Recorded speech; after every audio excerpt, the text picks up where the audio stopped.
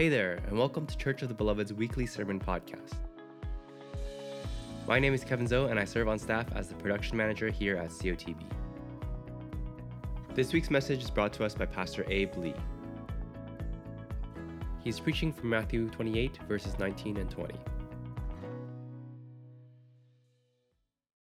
Hey, welcome to Church of the Beloved. And I don't know if I introduced myself. My name is Abe. I have the privilege and the honor of serving as pastor here. Back in May of this year, I announced that my wife, Suzette, and I, that we would be returning back to San Francisco so that we could help care for her parents.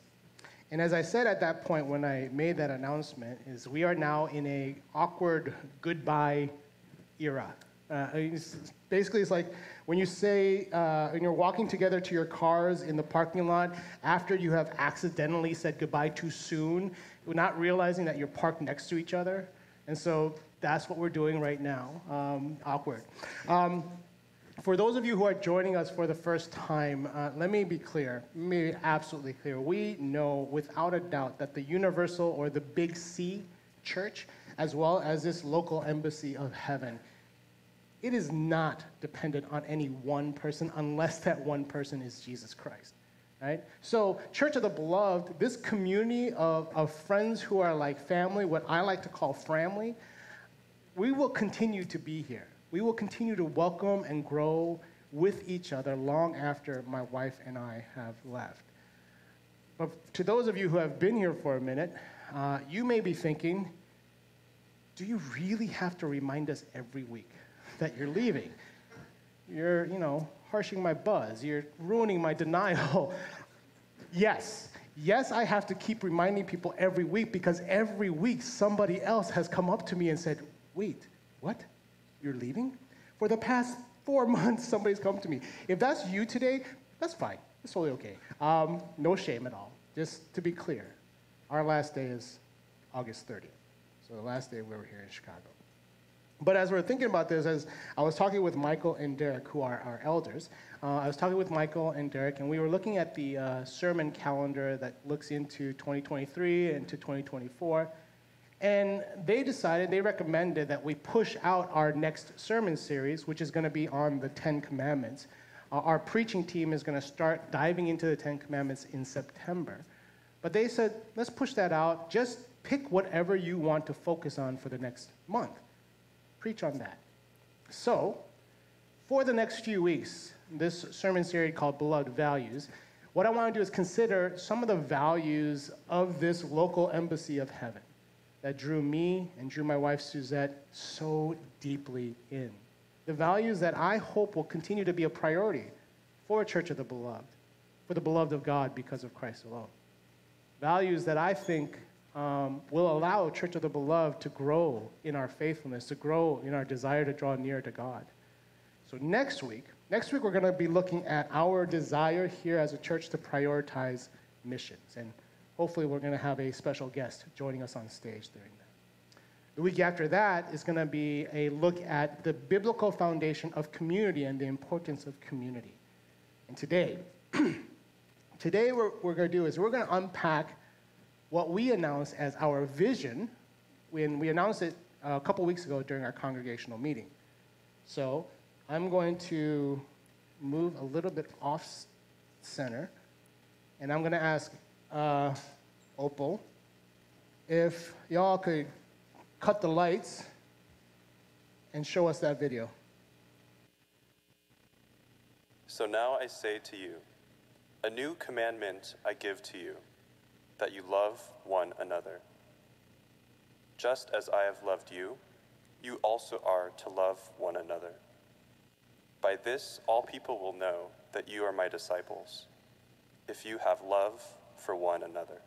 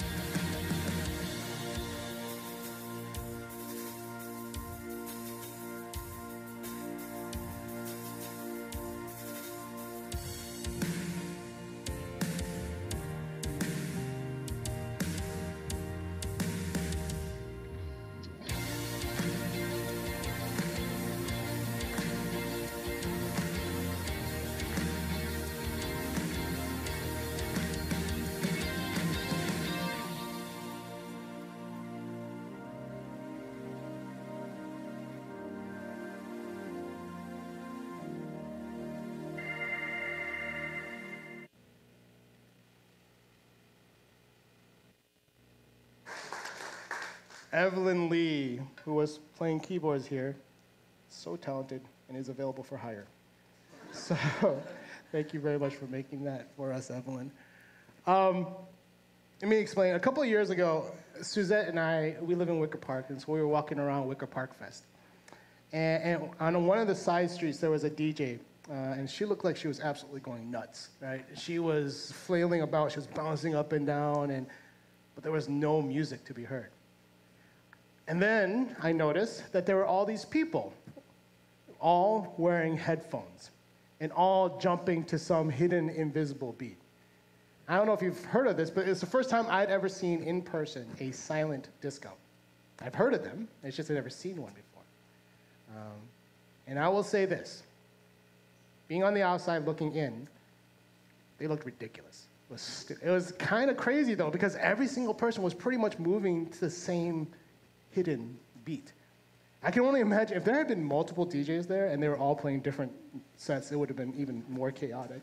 But we realized that the only way that Suzette and I could actually appreciate what the heck was going on at that silent disco was to pay $10 for a pair of headphones. And so we did it, because I'm cheap. And I mean, I was at the festival to find good food. And Wicker Park has great food if you don't know. But I wanted to tell this story because I think that a lot of us in this room, we are living our faith like it's a silent disco. We are loving the music of the gospel, but we're not sharing it with anyone. It's all for me. It's all for me alone. No one else needs to hear this. But the thing is, that's not how it's supposed to be.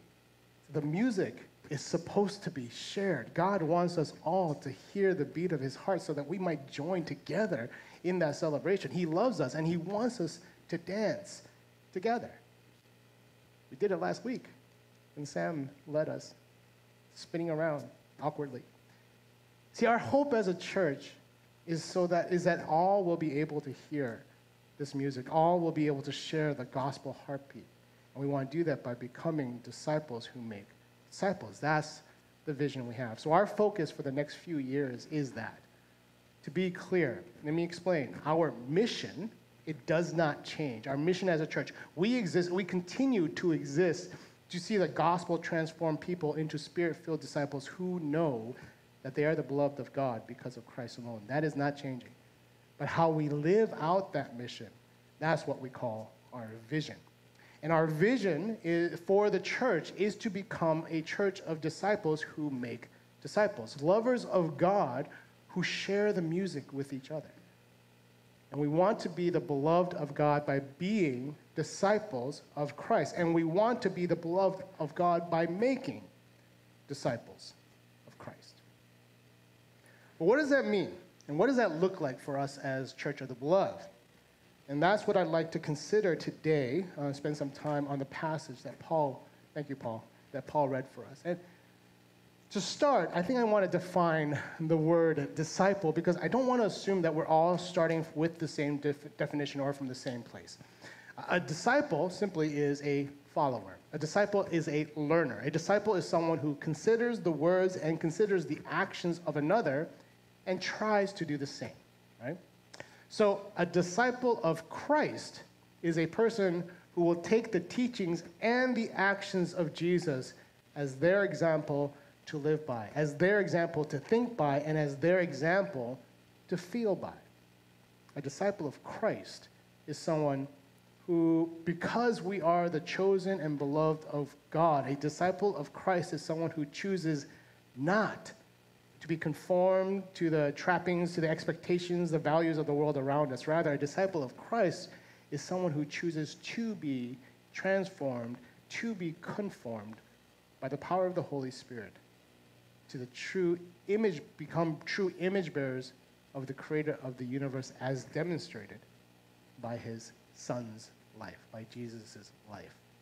In other words, there's a passage in Galatians chapter 2, verse 20 that says this: I have been crucified with Christ, and I no longer live, but Christ lives in me.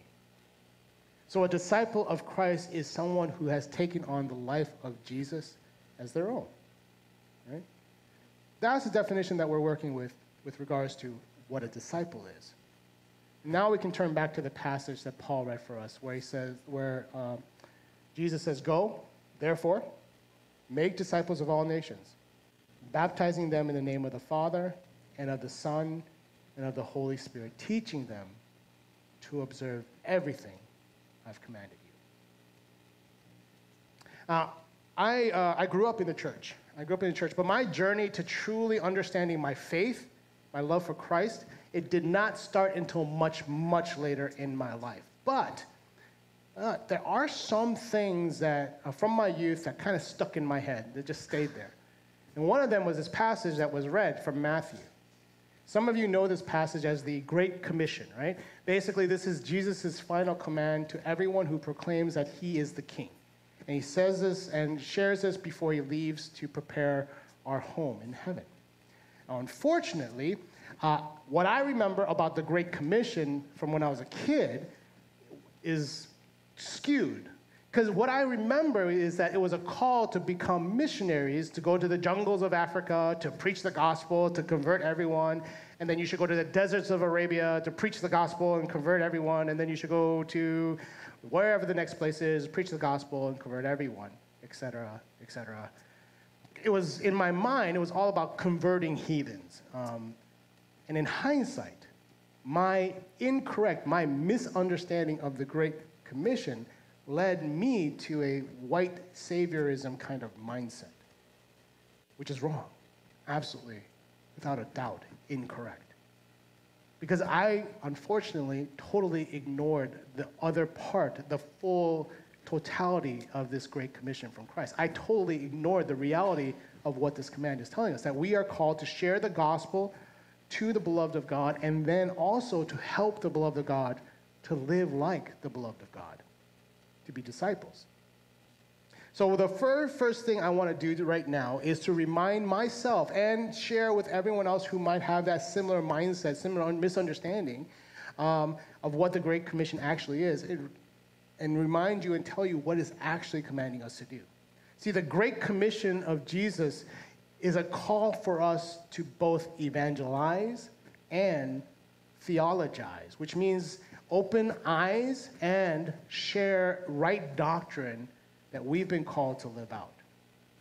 See, when Jesus calls on us to go and make disciples, he wants us to understand that making disciples means sharing the gospel so that those who don't know Jesus yet might recognize the Savior. That's conversion. That's converting the lost. That they also might be baptized in the name of the Father and of the Son and of the Holy Spirit. And also that they might understand that these individuals, these beloved of God, might understand that making disciples is also teaching everything that Jesus commanded. To share good theology, to share good doctrine. So making disciples is about evangelism as well as theology. It's two things. That's one observation that I want to share. The second observation from today's passage is this.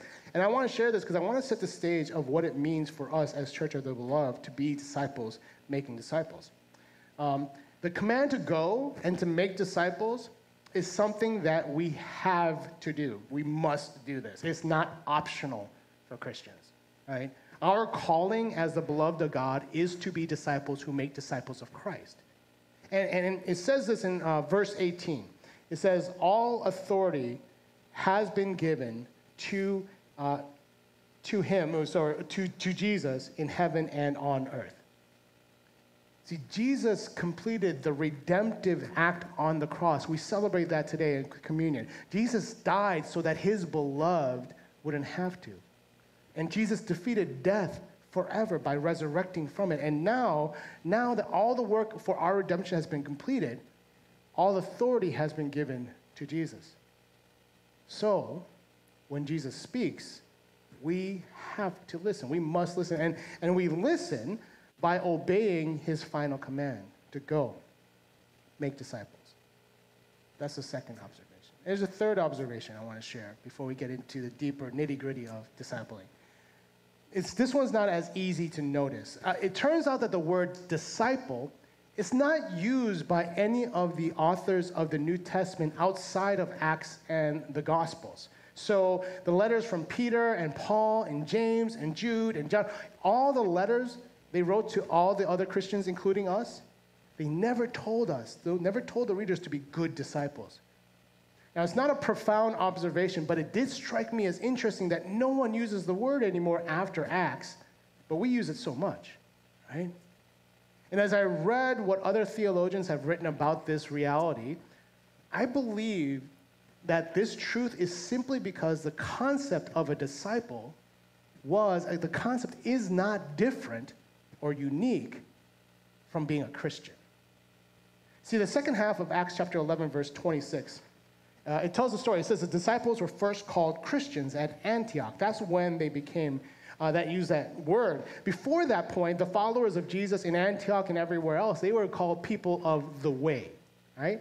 But now, with this in Antioch, the people of the way are being called Christians, and it's because they were basically living so much like Jesus, there was no other way to describe them. They were all little Jesuses. And so there was no need to use the word disciple anymore, because a Christian is a disciple of Christ. A Christian is a learner of our Master and our Redeemer and our friend. A Christian is a disciple. A disciple is a Christian. There's no distinction between the two. If you are a Christian, you are a disciple.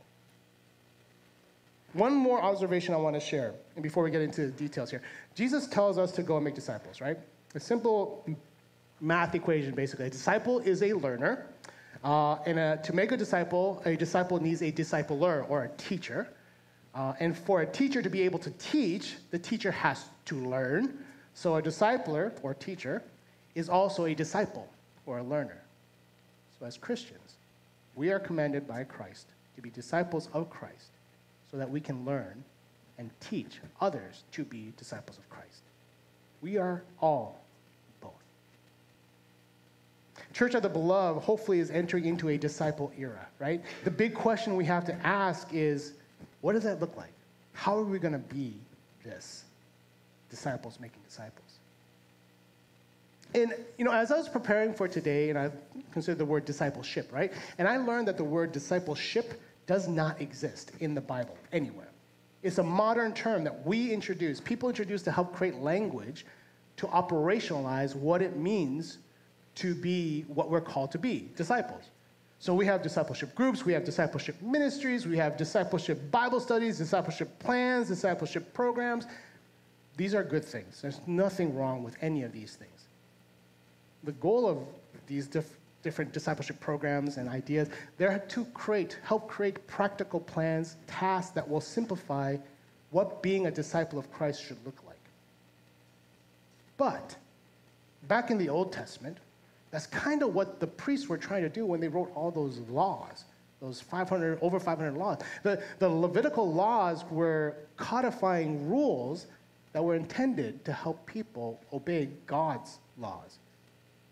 Unfortunately, people started focusing more on the rules than on the ruler. People forgot that it's about our attitude, not just actions. Actions, they're not a bad thing.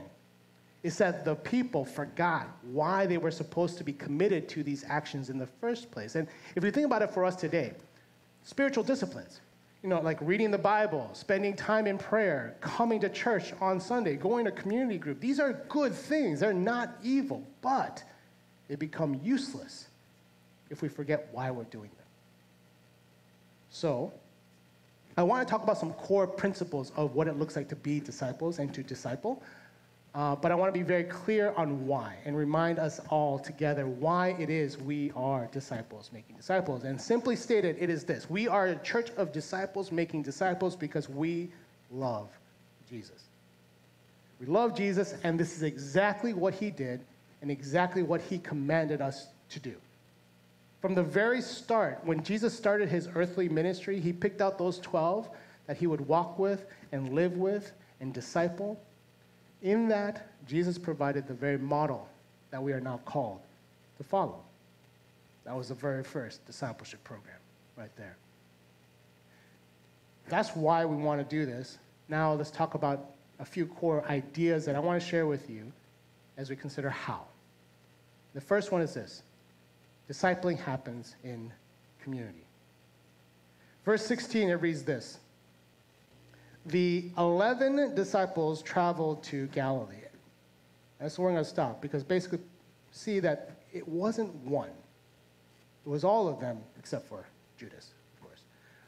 Verse 17 says, when they saw him, they worshiped him, but some doubted. That one throws me off. I don't know about the doubting ones. You're literally seeing the resurrected Savior of the world standing in front of you, and yet you still doubt. But regardless of that, Jesus, again, is not talking to just one person. He's talking to all of them. And you see it again in Luke, you see it again in John, you see it again in Acts. The last command from Christ to go and make disciples, it is not to an individual. It is to the group. There's a professor, Dr. Michael Goheen. He's a professor of missiology at Covenant Seminary. He wrote something once that I read recently. It says this: the Great Commission, it is not a task assigned to isolated individuals. It is an identity given to a community. So this is not just a command for me. This is a calling for us.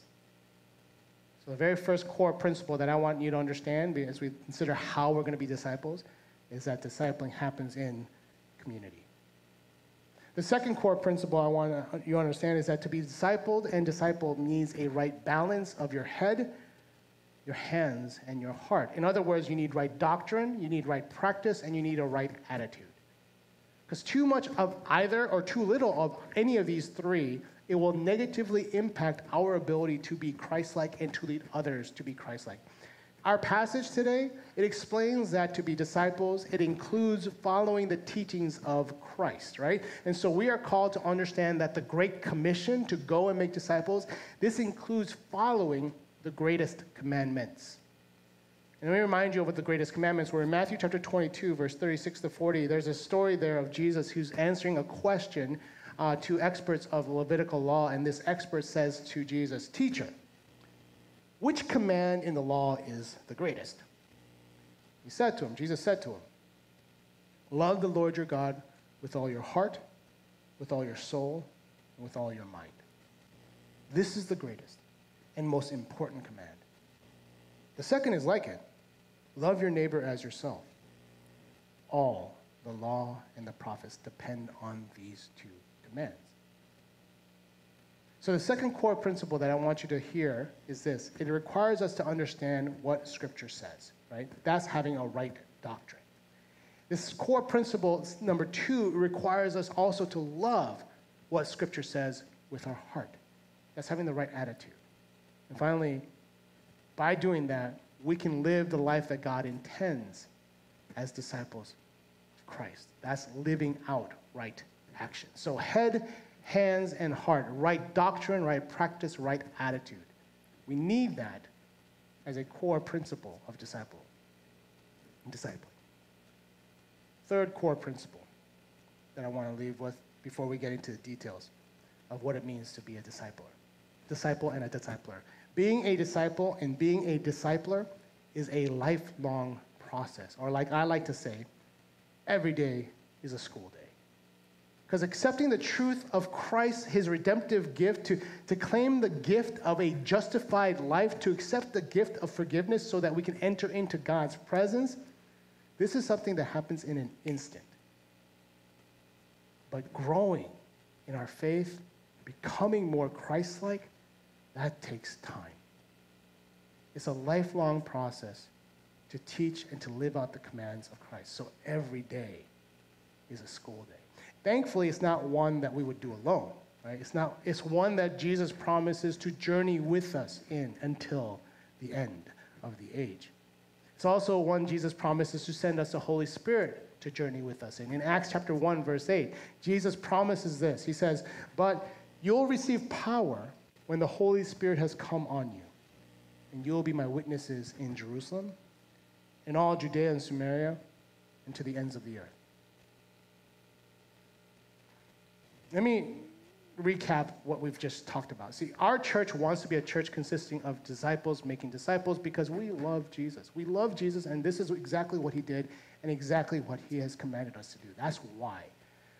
The Great Commission of Christ, it commands us to make disciples by evangelizing and by theologizing, by sharing the good news of Christ so that the beloved of God might believe, and also teaching the gospel so that the beloved of God might live as God intends.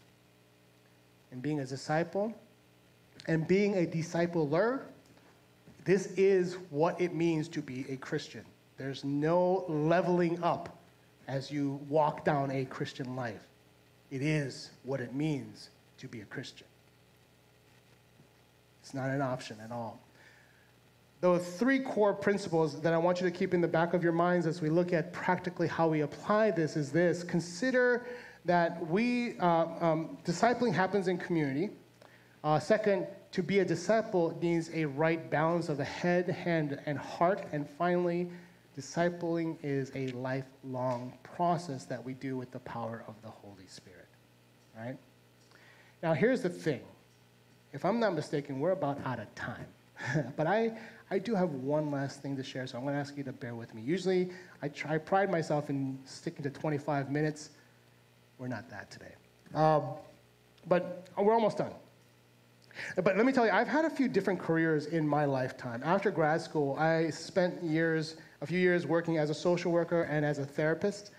Then I got into consulting. And then I got into software development. And now I get to do ministry, which is a whole lot better, by the way. It's been a very weird journey for me. But one thing that's been pretty consistent in all my different paths and careers is how I train people, which is, now as a consultant, and some of you may feel me on this if you're in consulting, we would always have these pre-meeting meetings before the client meetings.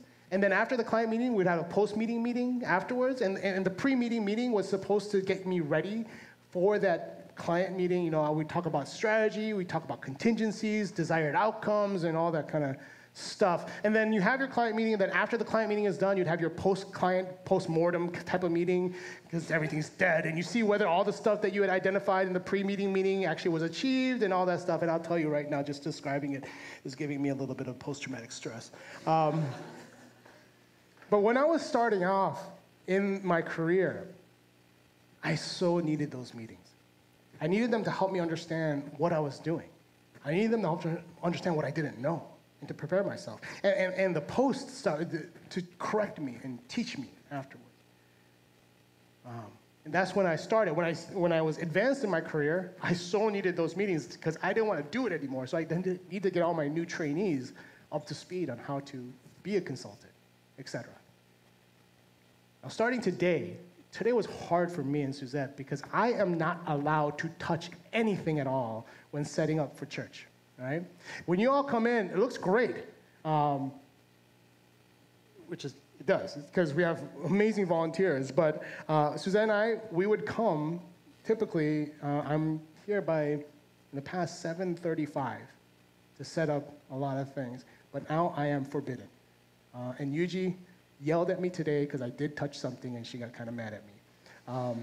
Isaac, I'm sorry, she's going to yell at you because I was helping you out. I apologize for that. But everything from putting up signs, setting out the coffee table, setting up the nursery, helping the welcome ministry, everything.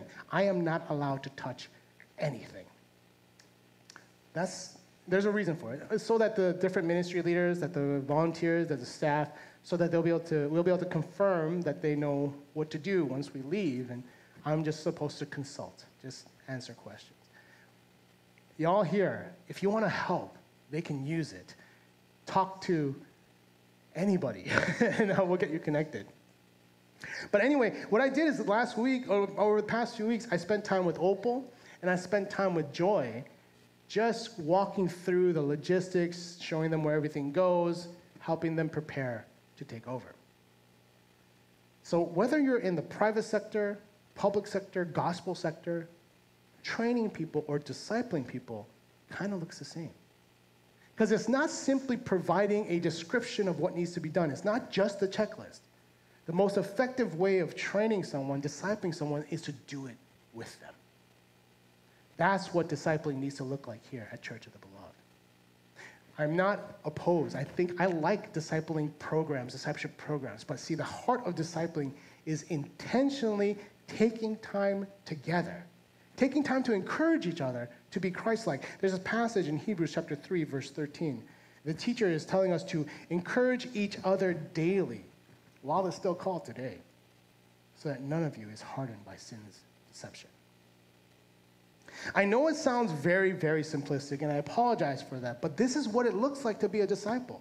To be a disciple is to purposefully live life together so that together we can learn what it means to imitate Christ. This is the model that Jesus gave us when he picked his 12 and just lived with them. This is the model that I hope that we can start to follow as Church of the Beloved. And I want to get super practical for just a moment here. If you are someone who has been growing in your spiritual disciplines for a while, growing in your faith, my charge to you is this: stop sitting and enjoying a silent disco. Seek out a new Christian. Seek out an individual who is trying to understand and grow in their faith, and say to them, imitate me as I imitate Christ. Don't just say imitate me. Imitate me as I imitate Christ. Say that to that individual. For those of you who want to grow in your faith, I'm begging you, seek out someone who you see living Christ-like. Ask them, would you walk with me in my faith? And as you do that, here's something you have to understand. When you find that other person to disciple or to be discipled by, understand that the role of discipler and disciple may switch. Because here, we are not Jesus. We are going to learn with each other, and we're going to learn from each other. So I'm going to ask you, learn from each other by spending time together. Have a meal together. Go to Costco together. Go to the gym together. Do a Bible app devotion together. Do something. Basically, I'm asking you to commit meeting regularly, maybe once a week, maybe in person. That commitment is going to be hard. There's a cost to it. Because it means that you have to put on pants. Do not go on Zoom. Drive to somebody or take a bus. But make the commitment. Don't just make the commitment with your partner. If you're dating or married, the person, you should still, disciple each other. But that's not who I'm talking about. Because that's too easy. Because then you don't have to put on pants. Ultimately, what I want to do, anyway, I'm asking you to keep that commitment with each other. There's this passage in Psalm 15, verse 4. It simply says this, that it basically says that the one who keeps their word, even when it's inconvenient, even when it hurts them, even when it's hard, will never be removed from the house of God. Keep the commitment, discipling each other. So I'm asking you, please find at least one person to disciple and to be discipled by. Keep the commitment and cling as a result to the words of James chapter 5, verse 19 and 20. James 5, 19 and 20 says this: my brothers and sisters, if any among you strays from the truth and someone turns them back, let that person know that whoever turns a sinner from the error of their way will save their soul from death and cover a multitude of sins. See, being a church of disciples, making disciples, is not complex, but it's not easy either. It means that we are going to intentionally live life together.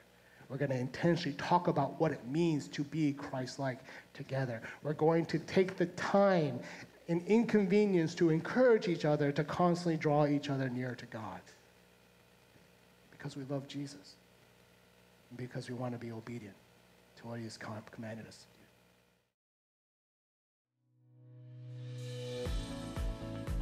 Thanks for tuning into this week's COTB Sermon Podcast. For more info or to connect with us online, you can find us at cotb.life.